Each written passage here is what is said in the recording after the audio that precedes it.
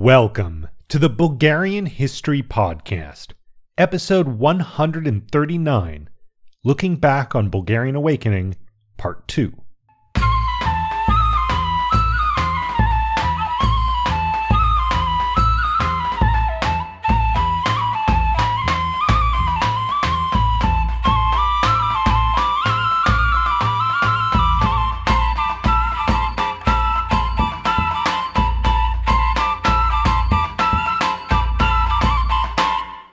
First, as always, I want to thank our newest patrons, Oliver and Luke Ritchie.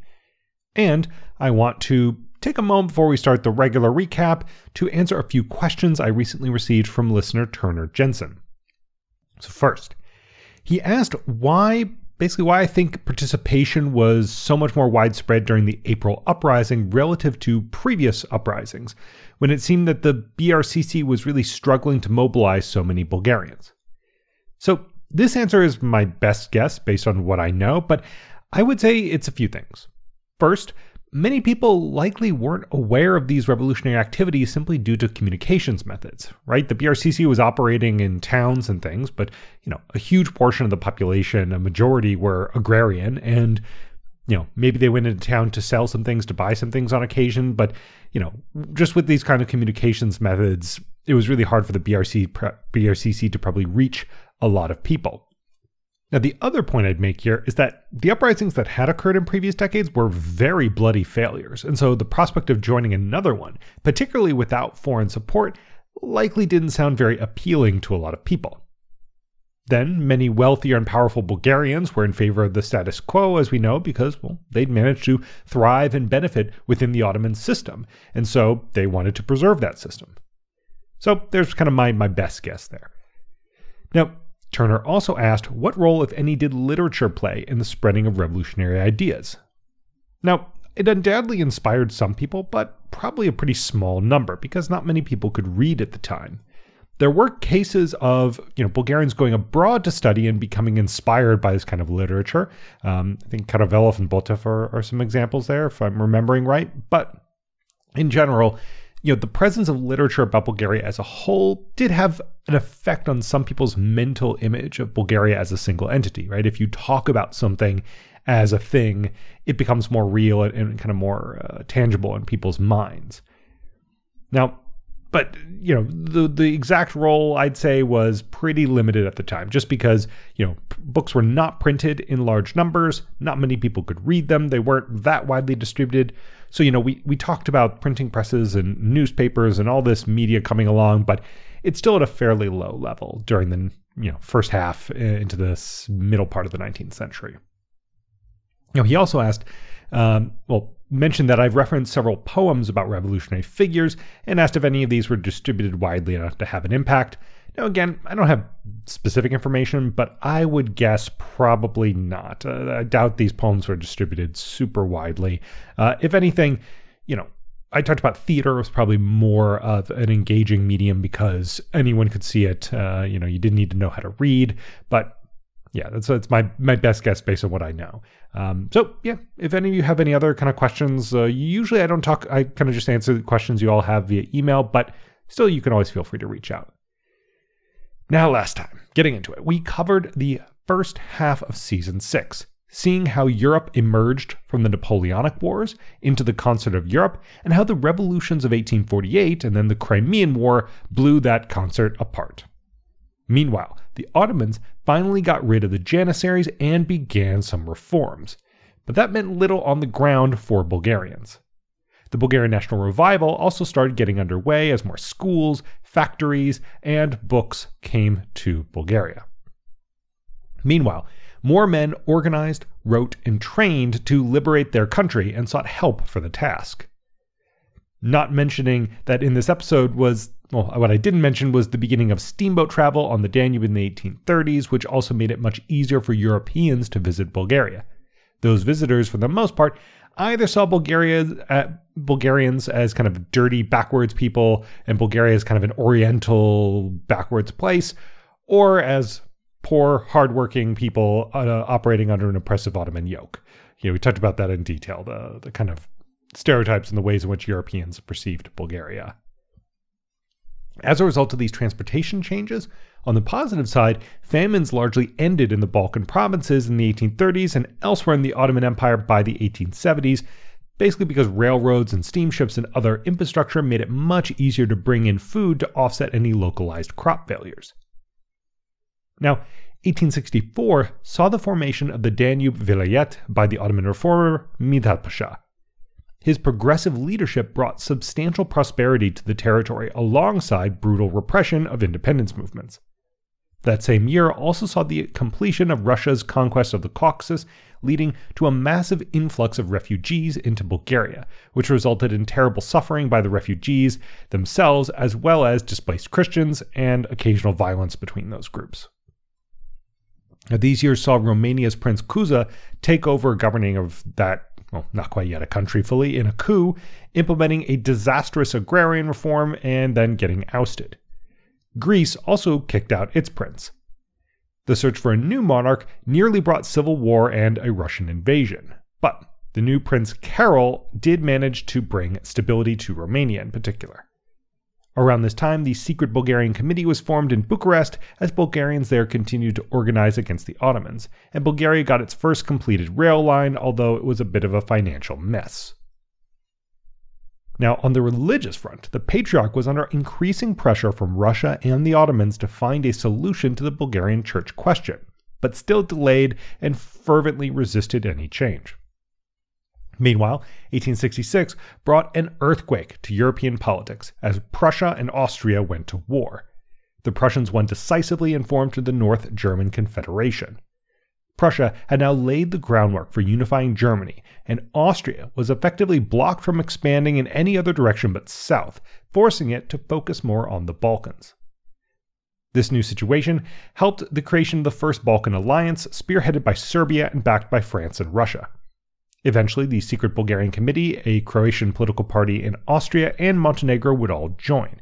However, this alliance never translated into any concerted anti-Ottoman action.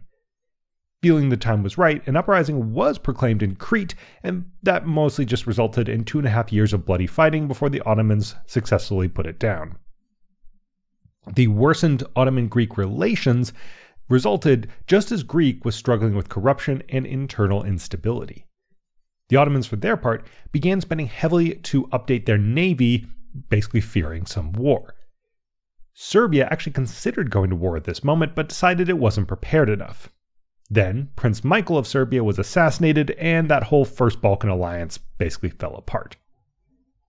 In Austria, the fallout from their defeat against Prussia led to an agreement to form a joint state with the Hungarians, making the new empire even more hesitant to expand into the Balkans, while again that was still the only direction they really could expand, creating more kind of internal disagreements, let's say. Then, 1867 saw the first Chetty bands enter Bulgarian territory to attempt to fight the Ottomans. However, these bands were largely surrounded and destroyed, showing that, contrary to what many believed, their presence did not trigger a mass uprising. Soon, a new Bulgarian legion was formed in Belgrade, funded by Russia and trained by Serbian officers. However, once the First Balkan Alliance fell apart, so too did the impetus to train it, and soon a new Serbian prime minister disbanded the legion in order to sort of curry favor with the Ottomans. Around this time, Georgi Rakovsky died as well, depriving the Bulgarian independence movement of perhaps its strongest advocate. But others were coming. Hristo Botev returned from Russia to teach in Bulgaria before being forced to flee for Romania, and Vasil Levski was working to help the independence movement however he could, reaching Bucharest and spending the winter with Botev. Soon, Levski and another revolutionary, Lubin Karavelov, were both captured and imprisoned, while Chetty attacks in Ottoman Bulgaria continued with similar lack of success to those before. Soon, though, Levski and Karavelov were free and organizing once again. Levski in particular embarked on a grand tour of Bulgaria to learn more about the country, gather support, and set up secret revolutionary committees. Soon he returned to Bucharest, and the Bulgarian Revolutionary Central Committee was formed there, making a kind of political arm to match the more military resources being mustered by Levski in the country. In the Ottoman Empire, Mithat Pasha died, and the backers of the Tanzimat reforms saw their power weaken. Also there, the fight for the Bulgarian church continued until in 1870, the Sultan finally issued a decree on his intention to establish a Bulgarian exarchate. However, the details still had to be worked out, and that was a big kind of project. It was going to take years. Now, amidst all those Bulgarian revolutionaries, Levski was gradually growing frustrated with Karavellov's insistence on waiting for external support. As all of this was happening, yet another European war occurred which would dramatically shape Bulgaria's future. The Prussian Chancellor Bismarck managed to sort of trick French Emperor Napoleon III into declaring war, allowing him to unite the various German states even more closely to defend against the French. Within just a couple months, France was defeated and the emperor was overthrown. The German Empire was then proclaimed, creating a new European superpower and setting the stage for deep and long-term animosity between Germany and France. In the 1870s, we saw yet more progress in the cultural and educational progression of the Bulgarian national awakening. More schools were built, magazines, books, and newspapers published, community centers, theaters, and more were being built year by year. In Constantinople, the end of 1871 saw 2 full years pass since the Sultan promised an independent Bulgarian church while the details were still being worked out. Soon, Bulgarians in the city took actions to show their displeasure, and several were excommunicated and exiled as a result. However, soon the Grand Vizier allowed them to return. Within a year, the Bulgarian exarchate was finally created. However, this was followed by more fighting and excommunication by the Patriarchate. Also in 1872, the BRCC held a secret meeting in Lovech to work out more details about how they would rise up against the Ottomans. At this time, resentment was brewing between Levski and Karavelov over how to gain Bulgaria's independence, creating a rift between the BRCC in Bucharest and its secret cells in Bulgaria proper. In early 1872, a General Assembly was held to hopefully resolve these differences. In the lead-up, Angel Kunchev was nearly captured and tragically killed himself to avoid this. Now, at the assembly, Levski was named chief apostle for all of Bulgaria, Thrace, and Macedonia. This broad role gave him flexibility in how he would conduct his secret work. However, while the meeting went well, the BRCC still suffered from a lack of funds and weapons. This forced BRCC members to ask for money from wealthy Bulgarians and occasionally kill them when they refused. It was in this context that a BRCC member named Dmitry Obshty took some friends and, without approval of the Central Committee, decided to rob an Ottoman mail caravan. They were successful, but word soon got out and some of Obshty's men were captured. Then, the Ottomans gathered more names through torture and soon had an extensive intelligence list of information about Levski and the BRCC's activities in Bulgaria. Soon Levski was on the run and arguing with Karavelov over whether the uprising should begin immediately.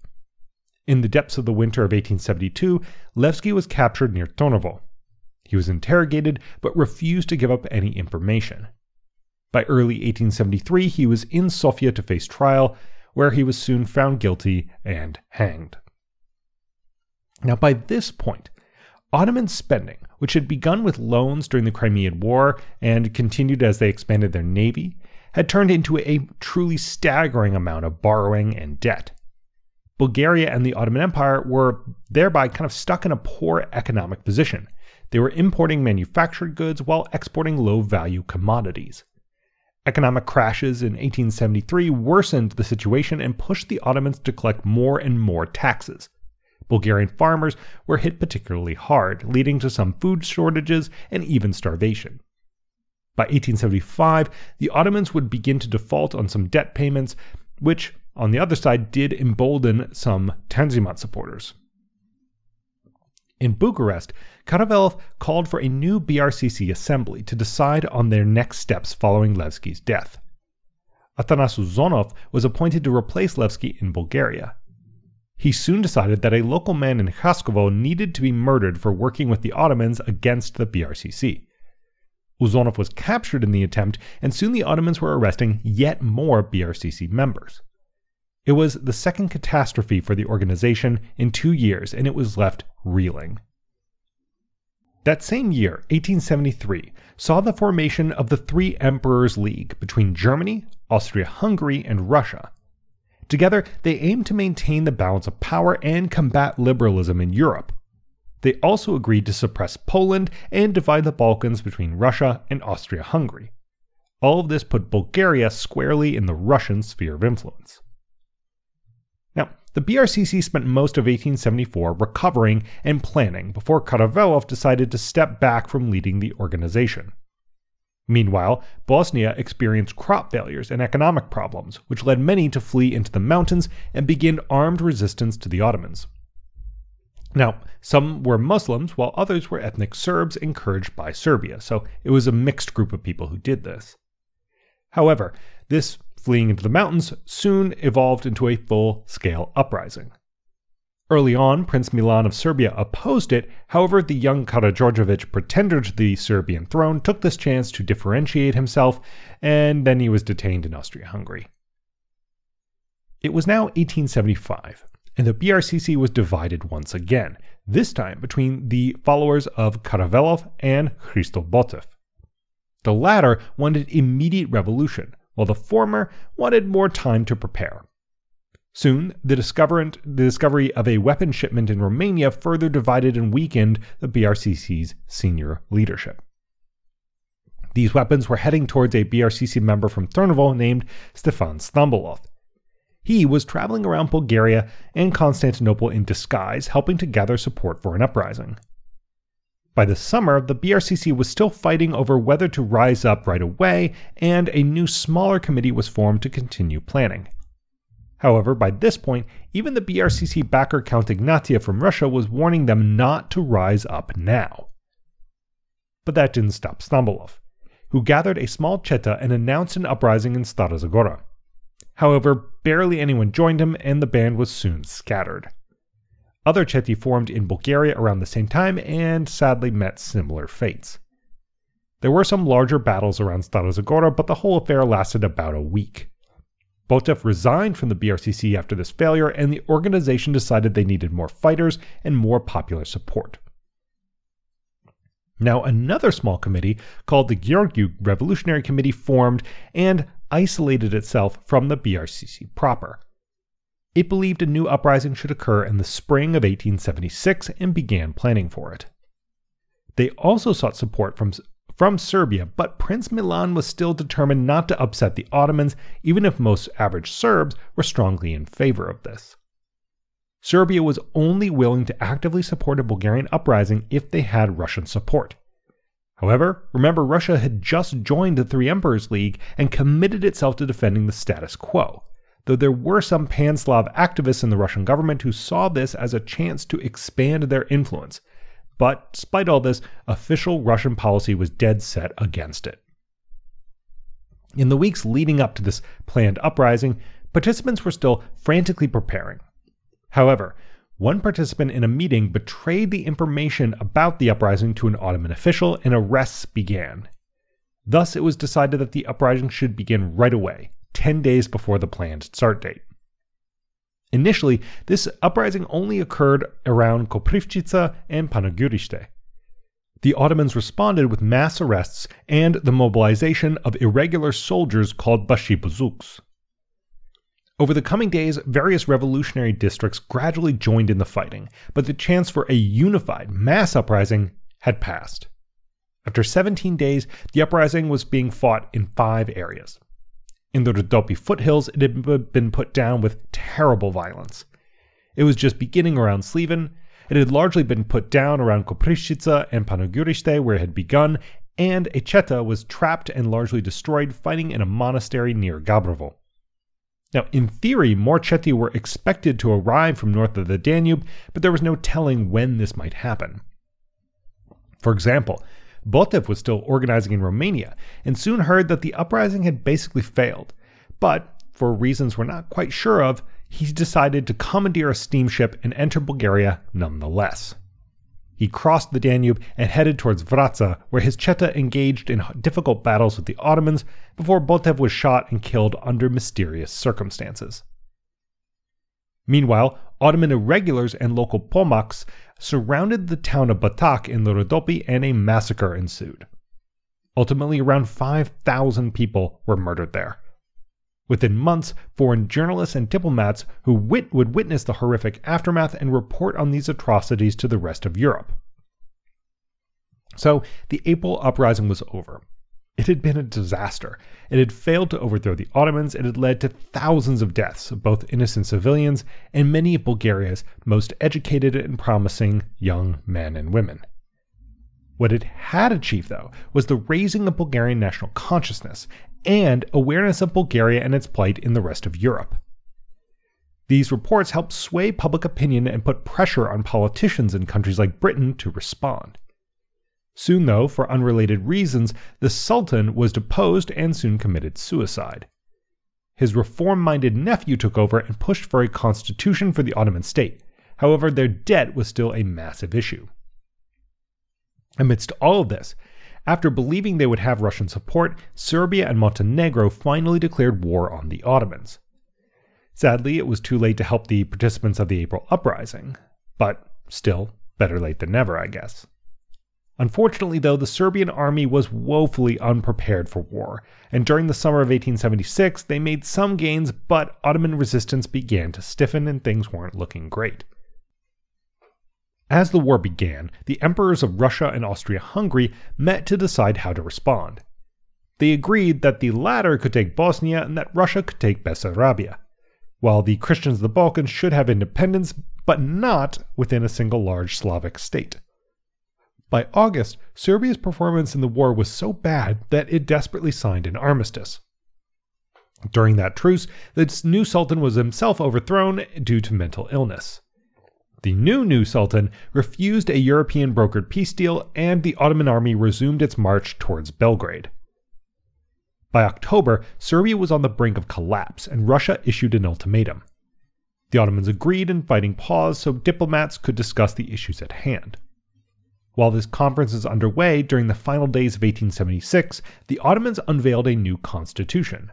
However, the great powers didn't seem to care very much and ultimately issued their own ultimatum to the Ottomans, demanding Bosnia and Herzegovina become autonomous provinces and Bulgaria be turned into eastern and western autonomous provinces under reformed administration.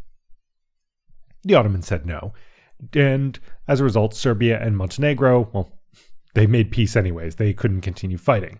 But as a result of that Ottoman refusal, within a few months, Russia declared war, moving its troops through Romanian territory as both sides began to bombard each other on either bank of the Danube. Bulgarian organizations quickly mobilized to help Russia, and a volunteer corps was formed. The new Bulgarian Exarchate, however, publicly backed the Ottomans. Soon, the Russians were across the middle Danube, surprising the Ottomans. They split into 3 forces and spread out across Bulgaria to take key objectives. They were also steadily advancing in the Caucasus. Soon, Turnovo was taken, and the Russians began laying siege to Pleven. They also quickly moved to take key mountain passes in the Staroplanina. Russians and Bulgarians engaged in desperate fighting to hold on to these passes over the course of several months in the winter. The Russians initially made some gains south of the mountains, but they were ultimately pushed back. As these difficulties mounted, Russia allowed Romania to engage in offensive operations basically alongside Russian soldiers, and together they gradually encircled Pleven as more bloody attempts to take the city made little progress. Once the city was totally cut off, the Ottomans attempted to break out, but this failed. With defeat inevitable, Pleven finally surrendered. The Ottomans had lost, but their resistance had dramatically slowed Russian progress and demonstrated that the Ottomans could fight better than most Europeans assumed. Meanwhile, Russian forces began advancing towards Sofia and soon crossed the Staroplanina in force. By this point, the Russians were advancing rapidly nearly everywhere, and the Ottomans began discussing peace and requesting British intervention. Refugees streamed towards Constantinople as the Russians followed close behind. The great powers were alarmed, but unable to decide on a unified kind of course of action, while the Russians delayed negotiations to improve their military advantage. Finally, the Ottomans agreed to an armistice and accepted preliminary peace terms. The British were alarmed by all of this and ordered a naval squad to enter the straits, the Bosphorus, without Ottoman permission. Bismarck and Germany offered to host a conference to decide on a final peace, just as the Russians were negotiating their own peace in San Stefano. At this time, Greece decided to finally get involved and attempted to foment revolution in nearby Ottoman territories, but this was a disaster. The Ottomans attempted to cut off negotiations, but were reminded that the Russians were mere hours from Constantinople, so they resumed. Finally, the Treaty of San Stefano was signed, shocking the world. It created a massive Bulgarian state, against Russia's agreement with Austria. Also, on the other side, Serbia and Montenegro got very little because Russia was not terribly impressed with their performance, and Romania was unhappy to receive northern Dobruja in exchange for Russia retaking Bessarabia. Lastly, Bosnia and Herzegovina would simply be autonomous. San Stefano, though, was completely and utterly unacceptable to the Austro-Hungarians and the British in particular. In the months leading up to the Congress of Berlin, which was again to decide the final peace, the Russians concluded a series of secret agreements with the other European powers, effectively deciding ahead of time what that peace would conclude. The Ottomans also at this point gave the island of Cyprus to the British in exchange for their help in all of this. Now, ultimately in Berlin, the Balkan people and governments were basically ignored. It was decided that Bulgaria would be cut into two smaller and less autonomous states. Nothing much changed for Romania. Serbia got a bit more territory, which had initially gone to Bulgaria. Romania, Serbia, and Montenegro were all recognized as fully independent. And, well, there you have it. Germany felt that it had saved Russia from more extreme Austrian demands, but Russia felt it had been completely and utterly betrayed by Germany, pushing Russia out of the Three Emperors League. Not a formal alliance, but like kind of agreement. Thus, Bulgaria had briefly seen the possibility of a return to greatness as a regional power before watching it be snatched away. As a result, as the ink of the treaty dried, Bulgaria faced many challenges. It had to draft a constitution, find a prince, build a military and a government from scratch, and generally recover from years of violence and war on top of 500 years of being under the Ottoman Empire. And, well, that is where we will pick up next time as Season 7 finally kicks off. And we'll begin it with a kind of discussion of Bulgaria, its newfound autonomy, and how everyone is sort of reacting to the Treaty of Berlin, and how the Russians and Bulgarians are attempting to build governments and constitutions and things. So, that will be coming out in the next few days. Keep an eye out for it, and I will see you then. So, this episode is, as always, written and produced by me, Eric Halsey. The theme music was written and performed by Teddy Raven. Check us out at bghistorypodcast.com, and get in touch if you want. Always nice to hear from you all, and I'll see you soon then. Take care.